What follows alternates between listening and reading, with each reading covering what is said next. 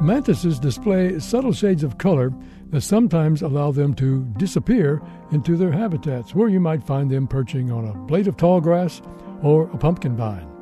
Many mantises live in vegetation. Some types assume a green hue, such as the iconic praying mantis, Mantis religiosa. Others develop a brown coat, such as the dead leaf mantis. And some species take on even more vibrant colors, such as the pink orchid mantis. So, have you ever wondered, are mantises naturally camouflaged, or do they change colors to mimic the plant where they currently reside?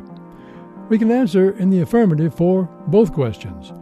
While mantises aren't known to change colors in dramatic fashion like a chameleon, entomologists who specialize in studying mantises have observed a few species that do actually change color. The temperature, humidity, and light intensity of their habitat all play a role in mantises' adaptations. The praying mantis is one type that can change color from green to brown and vice versa. While in its nymph phase, the praying mantis can take on a brownish hue after molting. However, this change occurs gradually over several days. Needless to say, this ability is not useful for quick camouflage.